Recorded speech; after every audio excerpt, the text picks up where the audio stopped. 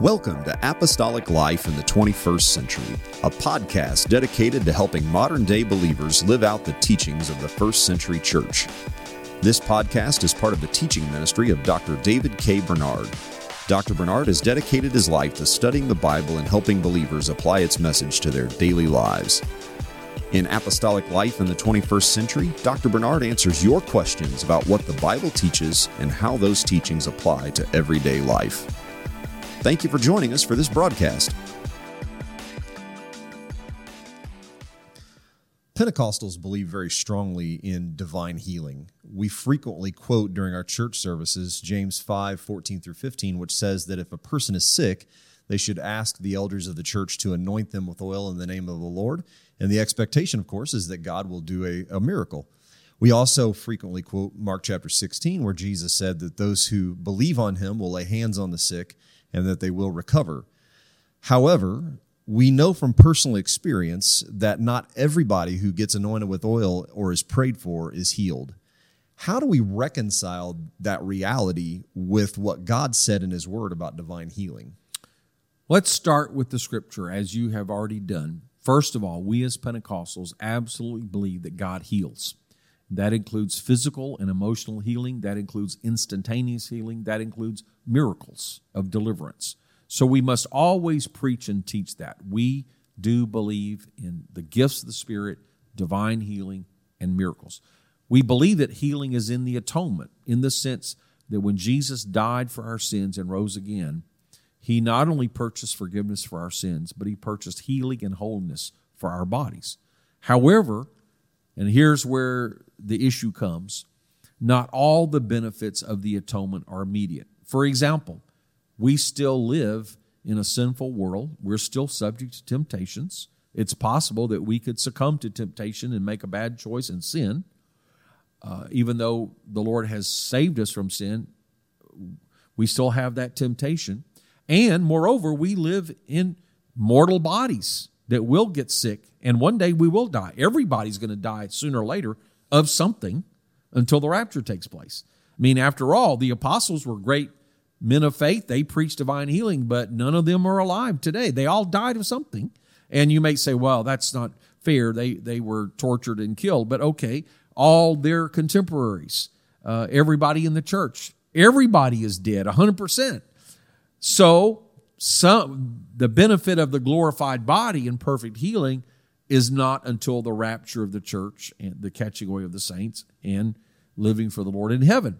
So we live in this middle ground where healing is promised, but it's not going to be complete in this life. So, and by the way, I've written a book called Spiritual Gifts, and I do have a chapter on healing, and I address at length this question, why are some people not healed? Now, some will say, well, if you only had enough faith, everybody would be healed. But that's not accurate. As I just said, all the great people of faith died of something. But even if you look in the Bible, Paul several times mentions co-workers who are sick. Trophimus, for example, he had to leave him because he was sick. Epaphroditus was sick. Paul even told Timothy, gave him advice for nutrition because he was sick. He had a chronic illness, apparently. Paul had a thorn in the flesh. We don't know if it was a physical illness or some other type of trial, but nevertheless, he prayed 3 times for God to deliver him, and God didn't deliver him, but instead said, my grace is sufficient. So it is biblical to understand that no, not everybody receives healing, and not everybody receives instant healing. I will say that some healing can be instant, but some healing can be gradual. It's still healing. Really, all healing is God's healing. So let's say you need to have surgery and the surgeon cuts out the cancer or some other problem. Well, then we're all still depending on the body to heal itself. The surgeon doesn't actually heal your body. That wound is going to be healed by a natural process that God designed. And since we're so used to it, we just think of it as mundane, but it's really God. You think about the human body and how it fights off disease and how it heals itself.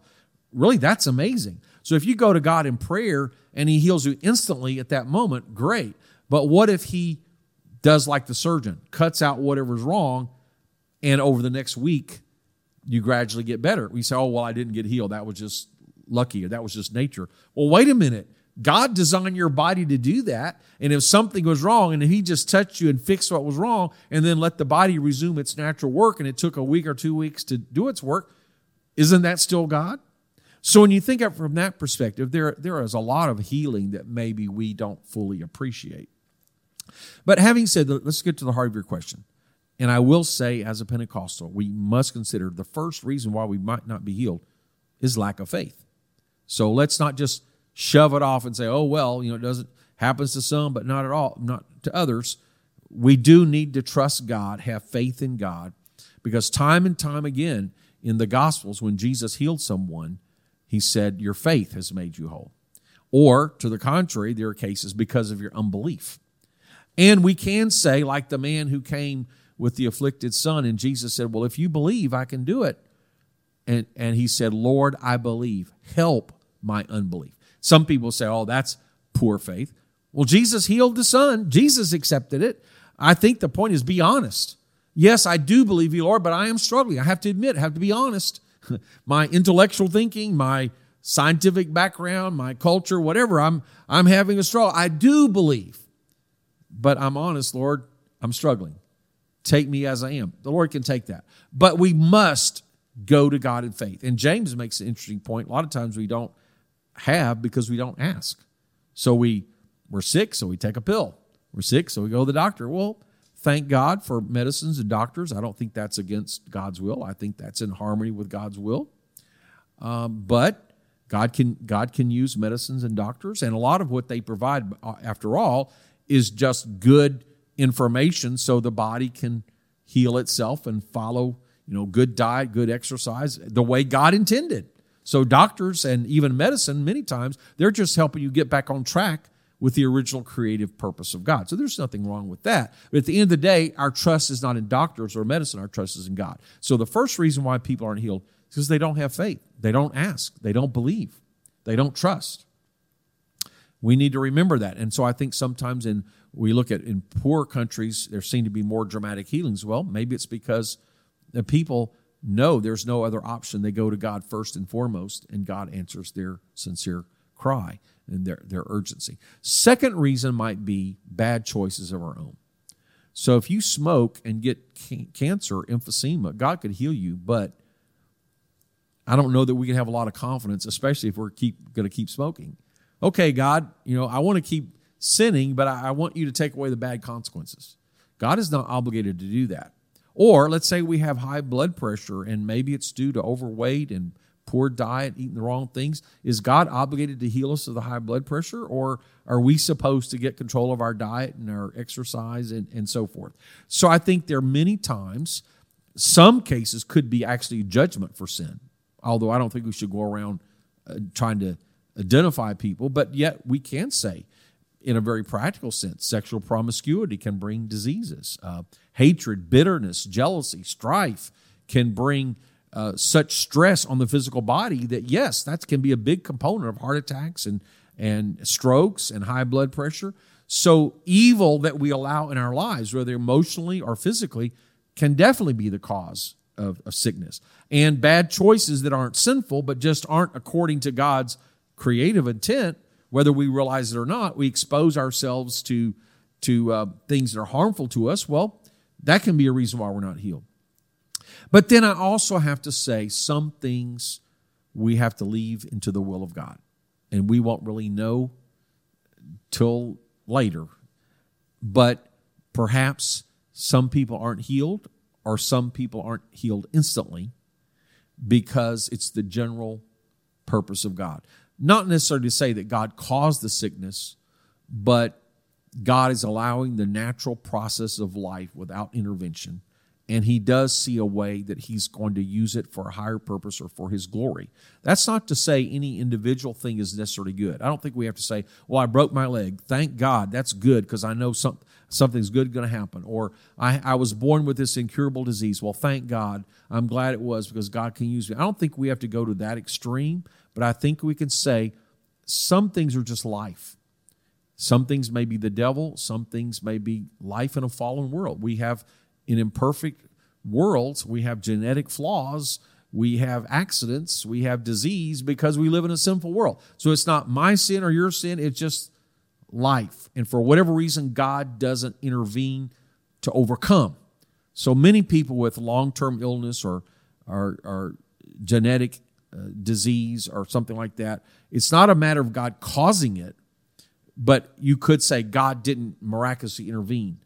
And when he doesn't, you could say, well, God, Romans 8:28, I'm not saying every individual thing is identifiable as good, but God works all things together for good.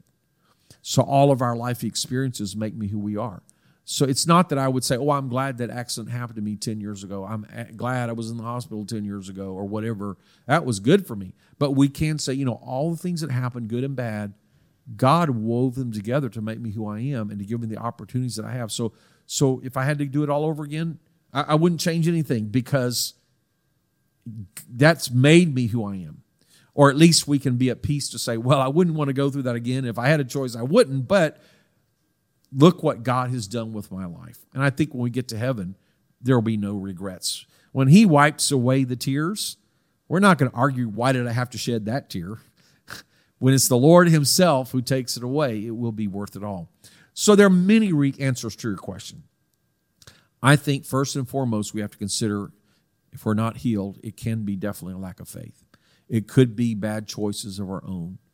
It could be just the more general, we live in a fallen, sinful world and bad things happen to good people and God works all things together for good. Sometimes we may identify a purpose as to why he didn't heal or why he allowed us to go through a time of sickness. Other times we may not really see identifiable purpose, but we take the whole together and we say, God did orchestrate my life. And then finally, I would say some healing is not for now, but for later. So whatever we don't receive in this life, when we wake up, we'll receive it in the life to come. So the ultimate answer is, hey, we just haven't gotten healed yet, but we will. Thank you for joining us for today's broadcast. We hope you'll make plans to join us again next time when once again we take a look at how the Bible applies to our everyday lives.